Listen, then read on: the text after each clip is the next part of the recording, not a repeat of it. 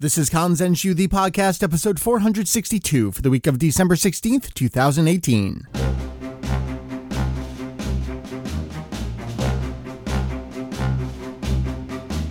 Hello, welcome back once again to Kanzenshu, the podcast, an extension of the all-encompassing Dragon Ball fan site. Kanzenshu. Yes, sir, we cover anything and everything Dragon Ball Heroes in hopes of enlightening and a little bit of entertaining. Julian, we're on a streak here. It's been you and I for quite some time. I know. What's up with that? It's pretty nice. Just like the old days. It is, exactly.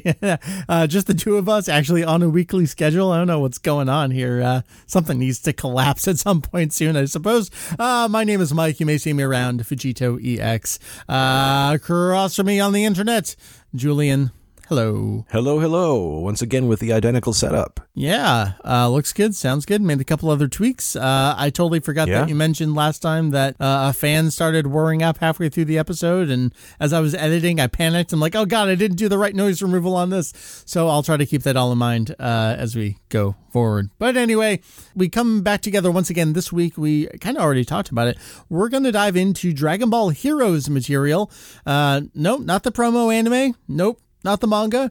We are talking about primarily one anniversary guide book that came out, but I do want to dip very briefly to a previous one. Now, Julian, you could say that Dragon Ball Heroes kind of gets a new book every 2 months because there's these little guide strategy kind of companion books that come out pretty much alongside every major arcade update, I believe. Pretty much. There's like guides to the new cards and the new techniques you can use and all that fun stuff. Any changes to the ways that you can use old cards. Right. And every once in a while, Heath and I kind of like look at each other and go, are you going to add that to the video game guide page? No. Oh, all right. I'll add it. There's so many of them. Every couple of years, like we kind of catch up and then we fall behind again. We're not talking about those. There are two important guidebooks for Dragon Ball Heroes, I suppose you could say. The 5th anniversary book, which came out on the 5th anniversary of Dragon Ball Heroes, and most recently the one we're really going to talk about, the 8th anniversary Super Dragon Ball Heroes guidebook. That one's got a few more interviews than the previous one, which really only had one interview. I guess you could say kind of like the big draw of the 5th anniversary book, I felt anyway, was the conclusion to Dragon Ball Heroes Victory Mission by Toyotaro. After being on hiatus for a while, I got a final, in quotes there, 29th chapter. No Victory Mission here in the 8th anniversary book, but a good amount of content, interviews, multiple interviews, comments from lots of people, and of course all the usual strategy stuff that we're not going to talk about, but that's what's on deck this episode. A brief dive into the 5th anniversary book, some comments there, and then jumping ahead to the 8th anniversary book. If you've been listening for a couple months, you may remember, Julian, when you and I went through some of the interviews in the 30th anniversary Super History book. It's going to be a similar kind of style where you're going to read through the interviews in Japanese, and then we're just going to talk about them kind of one by one, what's in there. And it's a good excuse for us to talk about content that has not been formally translated on the site, but to get that content out there a little bit in some way, and then we come back and revisit it. And you've mentioned that you kind of like doing it this way. I guess let's have a little quasi-side inside baseball conversation. What does that do for you from a translation perspective? You've said it really helps you kind of like figure out what kind of turn of phrase you might use in some respects. Yeah, for some reason, saying it out loud kind of gets in my head the kind of phrasing that I want to use versus just looking at the words on the page. Yeah. It's kind of handy because one of the things about translating stuff is you kind of have to figure, when somebody actually say that. Yeah, especially when we're talking about an interview where there's an actual question and an actual answer. And yeah, it's probably been a little edited and condensed for the book, but this is a real person giving a real answer, so it's going to be quasi-conversational, I suppose. Right, and that's something you run into a lot, even in some of my translations, is if you're trying to be literal, especially in the kind of interview content that fans are going to nitpick over.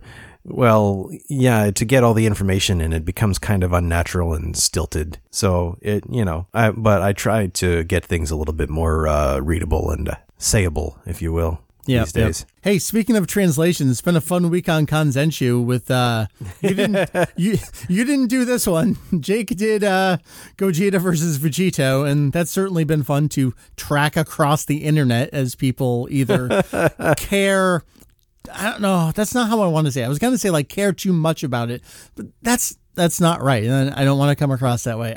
It's really hard to put into words there. I mean, for us, it's very obvious. Like even describing it as promotional doesn't get across the way to describe it. Like it's literally Vegito was going to be on TV in a couple weeks.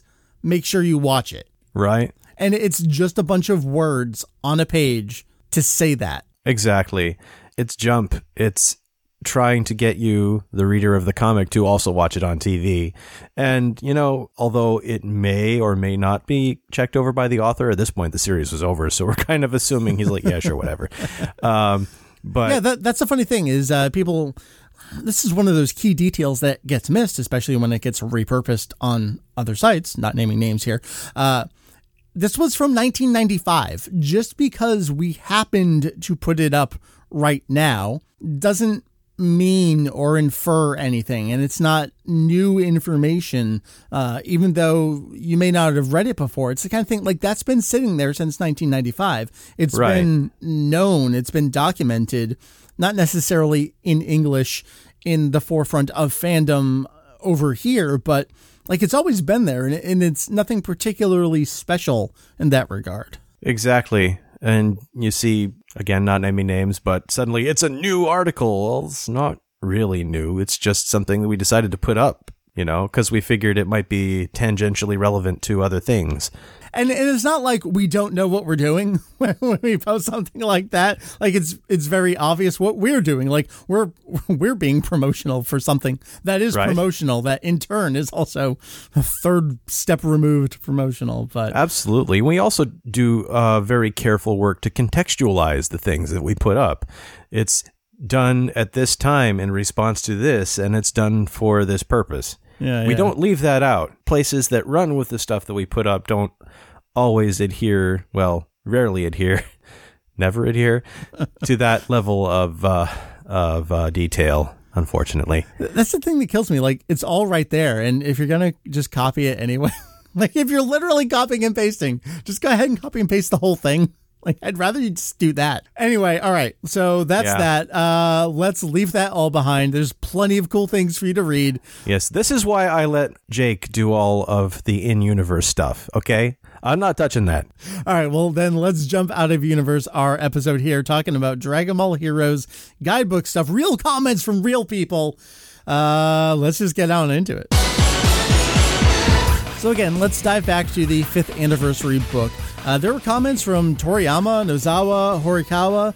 Those actually were kind of repurposed from a live stream that was happening around that time, which are already translated on the site. So don't really need to get into them there. And they're really just basic congratulatory messages anyway.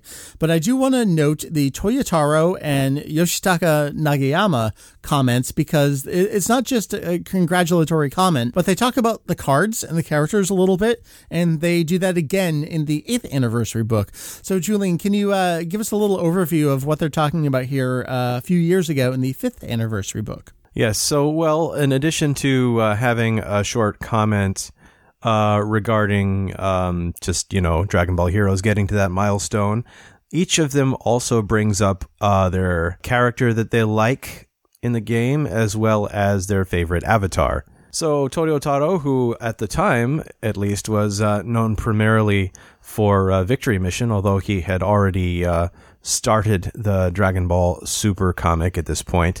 But he says, "Congratulations. Dragon Ball Heroes is a very important work that changed my life like nothing else. And I just want to keep going on and keep giving enjoyment to kids across Japan. So I'll be giving it my support." And his favorite character is listed as Broly, with a comment. Yes.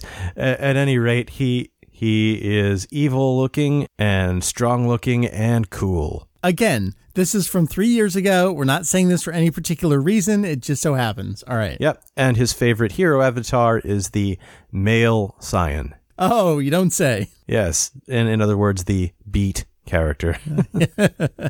All right, so that's Toyotaro. Again, at this point, it's good to put in context. He's basically done with Victory Mission. The final extra chapter 29 debuted alongside this in the guidebook, had done the introductory Resurrection F.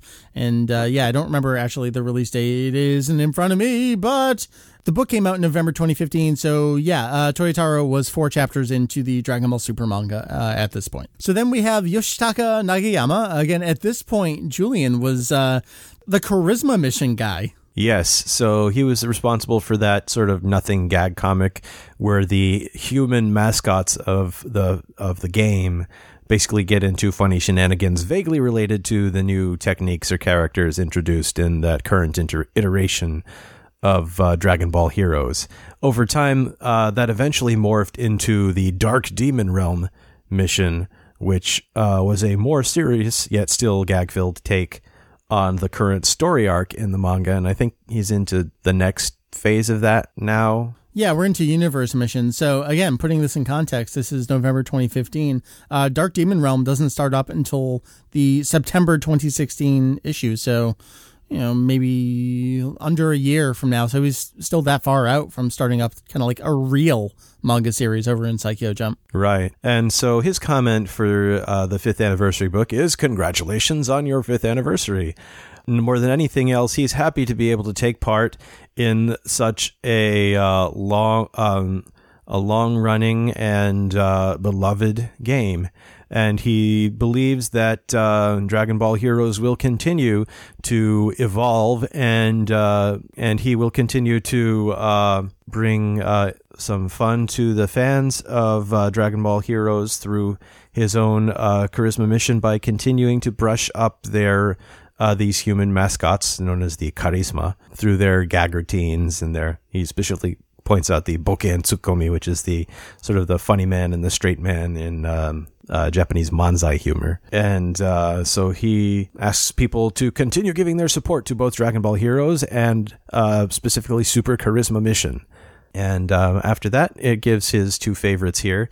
So his favorite avatar is the Majin character, who's a nice guy that combines both cuteness and a man's romance. And then his... It's so cool looking. It's like this Fat Boo character in this like knight's armor with a cape. Pretty much, yeah. And then his favorite character is Hachihyaku from the Plan to Eradicate the Saiyans. It's the first rare card that he ever got. Yeah, I mean, we're going to see as we transition into 8th anniversary, these long forgotten characters are not so long and forgotten anymore. So again, there's a lot more in the 5th anniversary book, but I wanted to note those because these 2 people do the exact same thing again in the 8th anniversary book. So let's go ahead and pull that up here. So here we are in the 8th anniversary book. Again, similar thing, congratulatory comments, kicking things off. Let's go in the same order here. Toyotaro, he's providing some artwork as well, which is very nice, of the expected male Saiyan hero avatar character. Yes. But let's talk about favorite character here that he notes. We're coming off of Nagayama 3 years ago talking about Hachihyaku. Here we have Toyotaro being like, hey, Ozoto's cool. Yeah, so... he brings up Majin Ozoto, and he says, more than anything else, it's because it's a character that Toriyama Sensei himself designed. And he had been hoping for it to become a card in the game for several years now. And so he's looking forward to its future use and his future role in the game, I guess. I guess we can say, you mentioned that Hachihyaku is from Plan to Eradicate the Saiyans, originally a Famicom game, then a Playdia game, and onward from there. We've gone over this history. Ozoto, if you're following along with Heroes, you may have been seeing him a bit recently. Originally from Dragon Ball Z VR Versus, a Sega arcade game from 1994, first-person fighting game. It was used in that one thing and then sort of forgotten about, and then finally brought back 25 4 years later. I would say recently, somewhere within the last 5 years, feels like recently to me. We looked at the README files on the actual Legends, Idainaru Dragon Ball Densetsu. There was a consideration for maybe throwing Ozoto into Legends then, but yeah, other than that one possible consideration that we know about, never since used since 1994, and reappeared here recently in Super Dragon Ball Heroes. So. So it was like, hey, Ozoto's pretty cool. Toriyama designed him. All right. And next to that, it also brings up his favorite ability. It says Noryoku. But then the thing that he points out as the ability is the 7th Universe's Ultimate Fighter Unit, which, according to the picture, would appear to be Goku and Gohan and Vegeta by the looks of things. It's hard to tell because it's pretty Is small. that adult Gotenks? I think it's adult Gohan. It doesn't look like Gotenks. Well, it could be. It's hard to tell because it's really tiny. But he says it's the best. It's got a lot of force, and they're all in their most powerful form. And Vegeta is using the Gamma Burst Flash, which is something that Toyotaro himself came up with to do the final attack. So that's why he likes that. Like you mentioned, Gamma Burst Flash, that is a technique exclusive to Vegeta, exclusively in the Dragon Ball Super manga comicalization. So yeah, I actually didn't know that showed up in the game. That's pretty cool there. Yeah. And then he's got a shikishi, or a signboard that he's used to have an illustration of the Saiyan Hero Avatar in Super Saiyan Blue, saying congratulations. Should I move over to the Yoshitaka Nagayama side here? Yes, let's move on. We kind of have a repeat here, actually. Yes, so he once again refers to Hachihyaku as his favorite card in the series.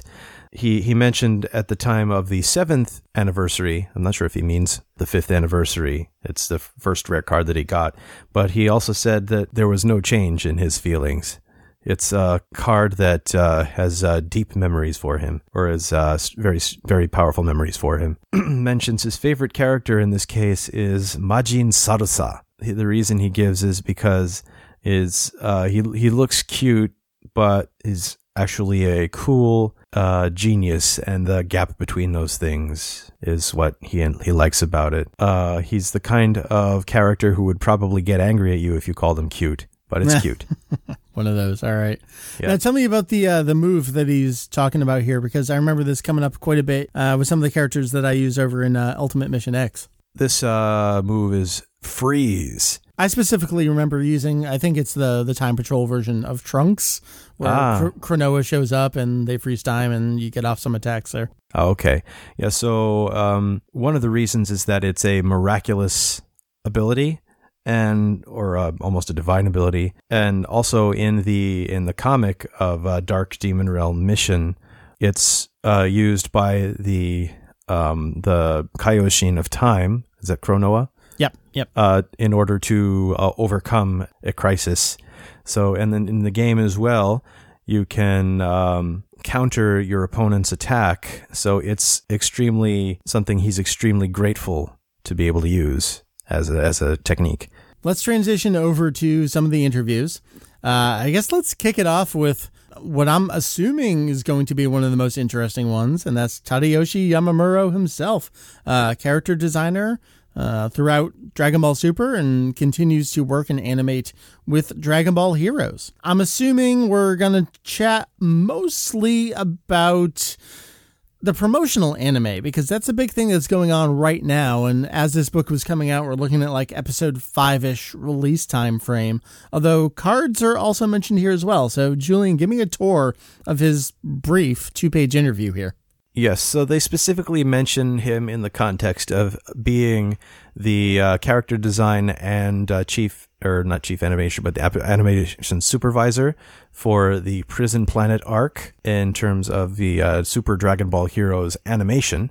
And they said that it was almost as they were completing episode 5 and about to start on episode 6. So he's talking almost exclusively about this animation and a little bit about his involvement with the card game as well. To start with, he talks about his first experience working with the Prison Planet arc. So the first time he got wind of it was around the beginning of 2018, and he was obviously working on Dragon Ball Super at the time, and he figured, well, as long as it's after that finishes up, I suppose I'll be able to do it, kind of thing. Like, might be able to manage. Well, just to help put that in context again, so if he's talking the beginning of 2018, well, Super comes to a close at the end of March 2018. So there's a little bit of overlap there, but I mean, the planning makes sense. Right. And he figured, well, if it's only 7 minutes an episode, I suppose it'll work out somehow. There was a lot of things he had to do in that time with regards to the story, and there was a lot of action, so there might even be a larger number of cuts compared to the TV series. Well, that's yeah, okay. Yep. As the animation supervisor, he looked over did all of the checks for the whole thing. But in the Prison Planet arc, you have a small number of very talented people who are all on the level of a TV series animation supervisor. So he has no complaints. They're a small number of very, very sharp people, and it was a very high-class group. He uses Shosu Seiyei de Gouka na member de tsukute imasu. And then he's talking specifically about Few and the challenges to doing his character design. So he mentions, well, in terms of the character designs, there were mostly character designs from Bandai. So he tried to do his best to interpret those in his, or rather in Toriyama Sensei's manner, and make the animation character designs from there. But the one that he had trouble with was Few. For one thing, his hair is white, and so you can't put in white highlights because it's already white.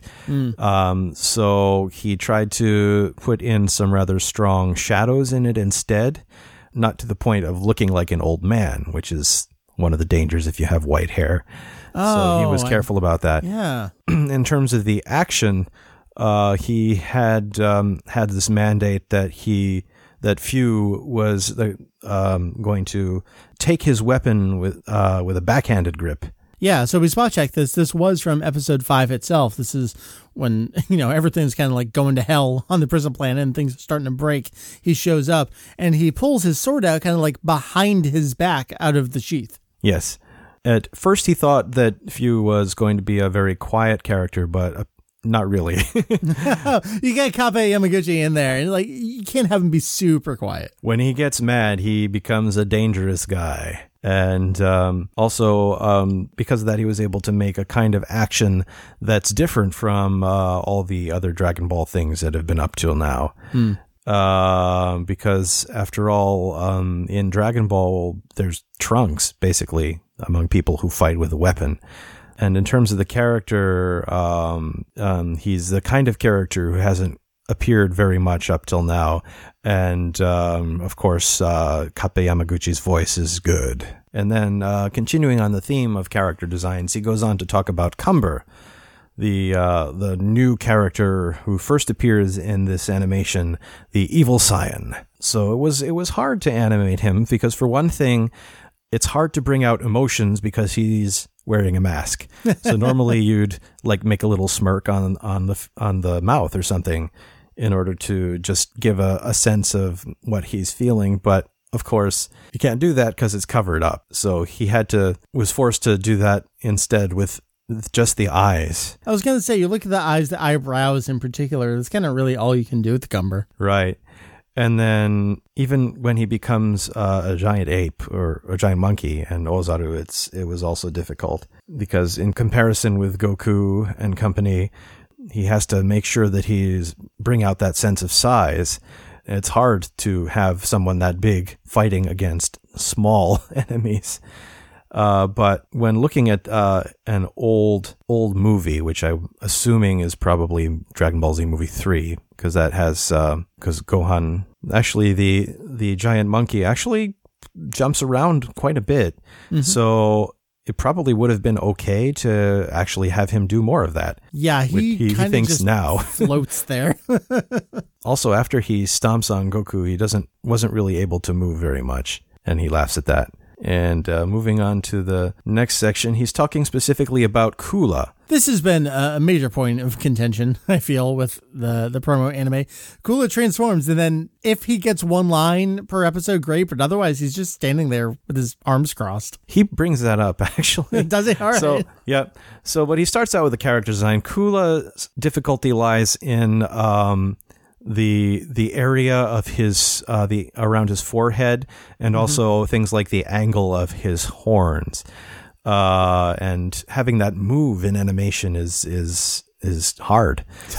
So he didn't. Okay. And if he recalls correctly, a long time ago, he was the one who was responsible for doing the cut where Kula is done in at the end, and he did the key animation for that. Oh, all right. But when he is finally killed, the touch of it, with the line work, ends up sort of being completely obliterated by the light effects going on there, so you can't really see it at all. Is he talking about movie 5 at this point? I believe I looked it up. Yeah, specifically movie 5. Okay, because he gets blasted into the sun, and he's listed as key animation on this movie. So if he says he did it, sure. Yeah. So to think that he'd once again have to do Kula, which he has that particular memory attached to. And Jeez, to think that I'm sorry, I'm just going down the list of animators in movie 5, and animators it's something I'm quasi interested in, but it's not my forte or anything. But I'm going down the list: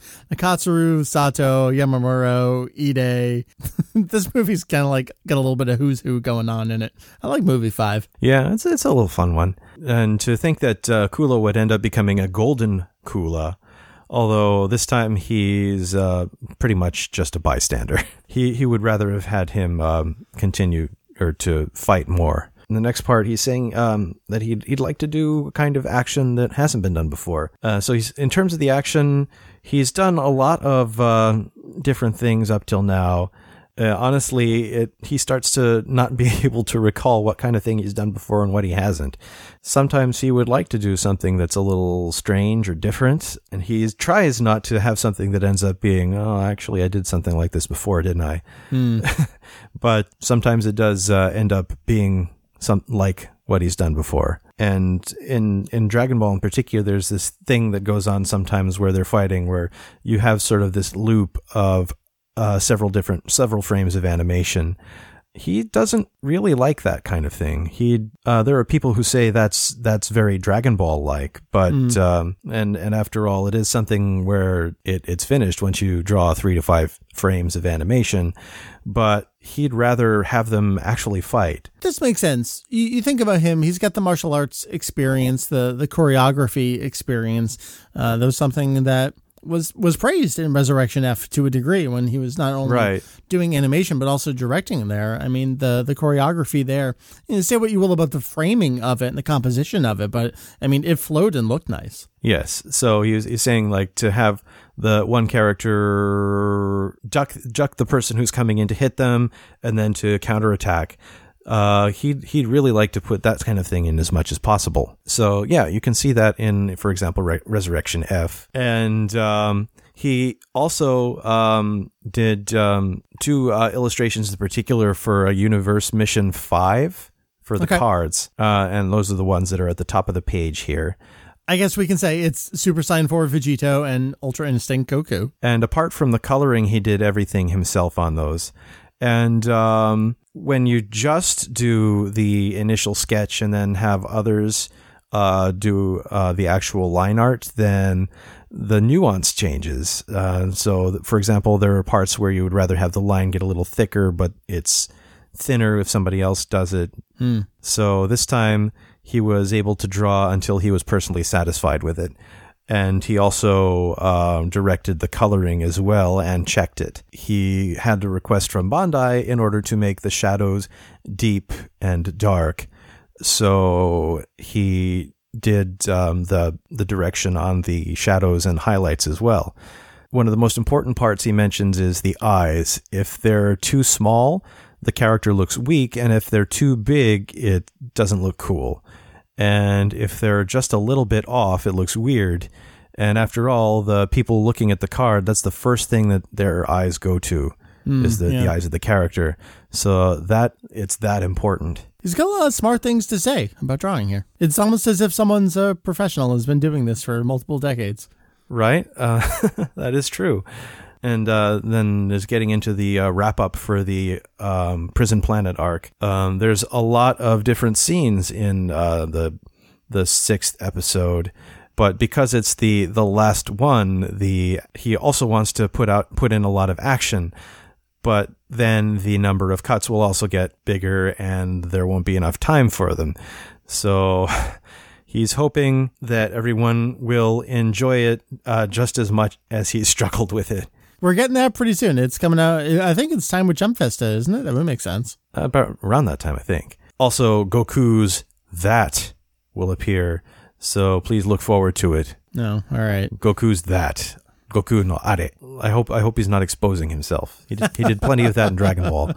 I'm assuming we're going to get Ultra Instinct in this. If he's talking. Probably. I was still hoping to maybe see Super Saiyan 4 Blue Go-Karot. Goku and his counterpart fusing into their respective strongest forms. Coming soon. Probably that'll get there eventually with Dragon Ball Heroes.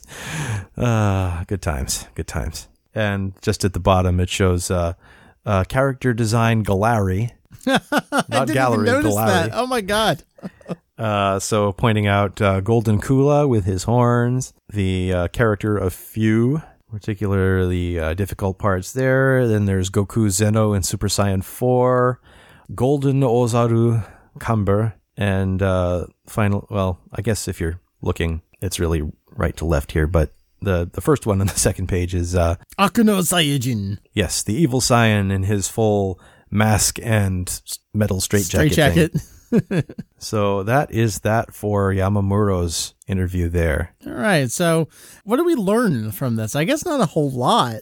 His point about, hey, I remember doing something with Kula. Interesting. Okay. I never thought this would come back to haunt me. All right. That's kind of interesting.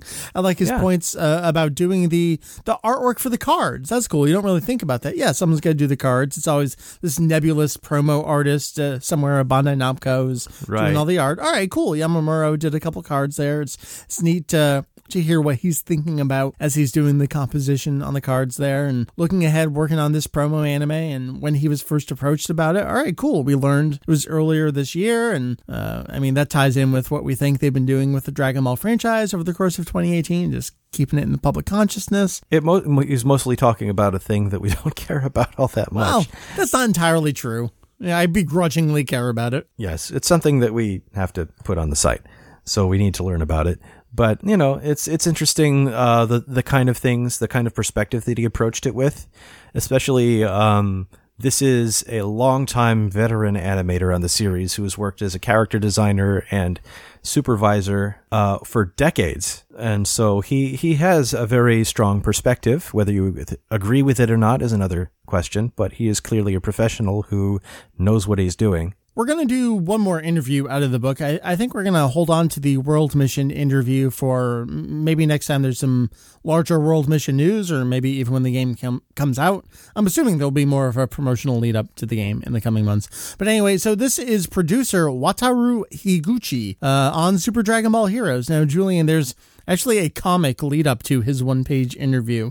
We're not going to go through the whole comic, but he does have a really, this is the kind of stuff that I love. He's got a comment about something, a move in the game, how fans thought something changed. It's a really just neat little tidbit here. Yes, so he was troubled by the charge impact timing. So when Super Dragon Ball Heroes went live, it was not the end, of course. There's other missions, but even for that particular update, they had some challenges. There were a lot of people saying that the charge impact is different from the original Dragon Ball Heroes. And in fact, from the planning stages, they had determined that was something they shouldn't mess with. So they left alone the programming and the buttons from Dragon Ball Heroes. And yet, some of the users didn't feel that way. So they had some users cooperate with them. and made the adjustments. It was tricky because there was no real correct answer, and they felt that maybe one of the reasons was that it was connected to the quality of the graphics, the resolution, because the original Dragon Ball Heroes was in SD, standard definition. And so it was maybe a little blurry. And so people would sort of mentally fill in the parts that weren't quite visible. But with Super Dragon Ball Heroes, it became HD. And so you could see everything down to the dot, to the pixel. So it maybe felt different, even if it actually wasn't. Yeah. But once they had finished the adjustments, people stopped complaining about it, and some of the users even said that it got better. So, but they spent a long time trying to pinpoint the cause of that, so they were relieved. It's so funny how it's technically, mathematically exactly the same. Nothing has changed, but because of the kind of like external factors of playing the game, it feels different. So then you have to code to the feeling rather than the actuality. And I don't envy that kind of position. Right. All right, that's just one little comment, but then he does have a one single page interview here. So what's Higuchi talking about? Yes. So the comic leading up to this talks about going from Dragon Ball Heroes to Super Dragon Ball Heroes. So now this is talking about what he wants to do further on, coming up in the future.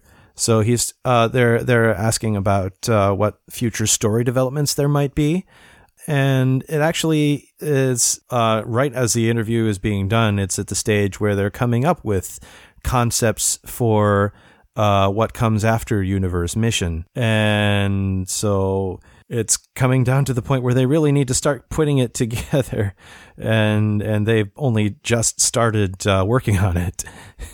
So, and of course, he can't really talk about the story, but there's something from a little bit before. But in Dragon Ball Heroes God Mission, the Dark Demon Realm arc, Trunks Zeno appears in that. But actually, he first appeared a little bit in something, but even before that, the Jaokuryu mission, the Evil Dragon mission. Perhaps in the same way, that will be a hint for the new series. In that perhaps maybe they're even already involved somehow with Universe Mission. All right, got some time patrolling going on. All right, or maybe they won't. It's hard to say. Okay. And in terms of recent stuff, that's the revival of Mechikabula. So in Universe Mission 4, the Majin Demigra arc, at the end of that, or in the last mission, it's revealed that he is being revived, but he doesn't appear immediately. It's a little bit further ahead. He can't say what update it's going to be, but when he does reappear, it will be in a surprising form. So by all means, please look forward to it. And he'd also like people to pay attention to what happens afterward for both the Kaioshin of Time and Toa. In terms of the things he wants to do in the future, in terms of that, the big picture, he'd like to take into account all the users' opinions and make it so they can play it even more comfortably in the future. But he'd like to have some time in order to invest on that. In Super Dragon Ball Heroes, he feels like compared to other arcade titles, including from other companies, they put in about 3 times the volume every update. But it's not just the volume, but they pay attention to all the little things as they continue their project, or at least they try to. Although he can't make a concrete promise. For a long time, there's been requests from users to add in another save spot. So currently, there's 5 spots for each round, but there's a lot of people who want to add one more that he hears at things like events. But this is actually quite difficult. At some point, at some time, he would like to increase the number of that. So if you are a player, that's you can look forward to that in the future. He would continue to like to do new things, This is the 8th anniversary book, of course, but it's not like he's been doing the same thing for these past 8 years, but rather that he's always trying to continue to put out new things over the past 8 years to really help the user's anticipation, make them wonder what's going to come up next. So he's always trying out new things, and in terms of that, that's what hasn't changed. Just as it was 8 years ago, they are still continuing to put that at the forefront. Is always trying new things, changing things up, and making it interesting for the players. So in order to continue doing that, the Super Dragon Ball Heroes team will come together and continue to put in things that they have never done before. So he wants people to expect that. I decided that we're actually going to talk about this comic because what I sent you is just the last page and then the interview. But there's some cool tidbits in the 5-page comic leading up to his interview. So give me the rundown here. What's going on? The comic itself is just basically about his struggles in bringing Dragon Ball Heroes and then Super Dragon Ball Heroes to life, and that he had many rejected proposals in the process. But the most interesting things are the little tidbits that he gives at the bottom of the page. Like the comment that I gave you before I ran down the interview, there's a few other similar comments here. So the one on the first page, he's talking about how they really planned on having ways to use cards from previous missions in Super Dragon Ball Heroes. So at first, when they were developing Super Dragon Ball Heroes, they wanted something completely brand new, something different from Dragon Ball Heroes. They were planning on actually not using the Dragon Ball Heroes cards, but there's tons of cards already out there. The users have grown accustomed to using them. They're very important to them. They're the user's assets, is the way he puts it. So he felt like they couldn't just make them so they couldn't be used. He decided, while saying that they would make something different or something new, he planned on having a way to use the older cards. And at first, they came up with all these sort of weird things to try, like having your allies on the bottom screen and enemies on the top screen, or having some sort of like hit the target type game. But through all these sort of detours and dead ends, they just made it so that you could use the old cards as normal. And moving on to the next page, there's actually a surprising thing that the word super in Super Dragon Ball Heroes came from. And so Super Dragon Ball Heroes was at first called Dragon Ball Next as a project. After that, it became Dragon Ball Heroes 2, but ultimately, of course, it became Super Dragon Ball Heroes. And the origin of Super is, well, of course, in Dragon Ball, there is Super Saiyan. But the biggest reason is because, personally, his own experience when he was a child, when the Famicom became the Super Famicom, or in the US, it would have been when the NES became the Super NES, it was a generational shift, if you will. At the time, it was a massive increase in power for the hardware. And he was extremely moved and impressed by that. So they came up with a whole bunch of different names, but remembering how he felt when this dream machine came out when he was a kid, and also because Dragon Ball Super had started, and just to express that it is that awesome, that's how they decided to make it Super Dragon Ball Heroes. There's the reason for special cards, which I take to be something that were introduced to Super Dragon Ball Heroes, but someone can correct me if I'm wrong. So in the original, from the original Dragon Ball Heroes and continuing on to now, they really wanted to have as many characters in the game as possible, and really they'd even like to have the farmer with a battle power of 5 in the game. As is, you can't really use him in the high-powered fighting realm of Dragon Ball Heroes. And, of course, Bulma is also a popular character, but you can't really use her as a fighting character because Chi's just an ordinary human who's good with machines. So in order to have those kind of characters be able to appear, they created the special cards. One more reason is the Grand Priest. If they made him a battle character, he'd be too strong. It would feel out of place if they just made him have normal abilities. So if you have him as a special card and backing up his allies, you can have him in a deck and be useful without feeling out of place. And also, now that you have 7 card slots on the playing field, they have the room to put in those extra cards, and so that was also a reason. I kind of felt that way when Battle of Gods was first coming out, and yeah, Beerus became a playable character because, all right, he fights in the movie. We get to see him actually fight. But before Whis ever really did anything, like even training Goku and Vegeta, having him as a playable character in the games felt really off for a while. It started in Dragon Ball Heroes. I forget what the move was. We were like, oh, he has a named move. Interesting.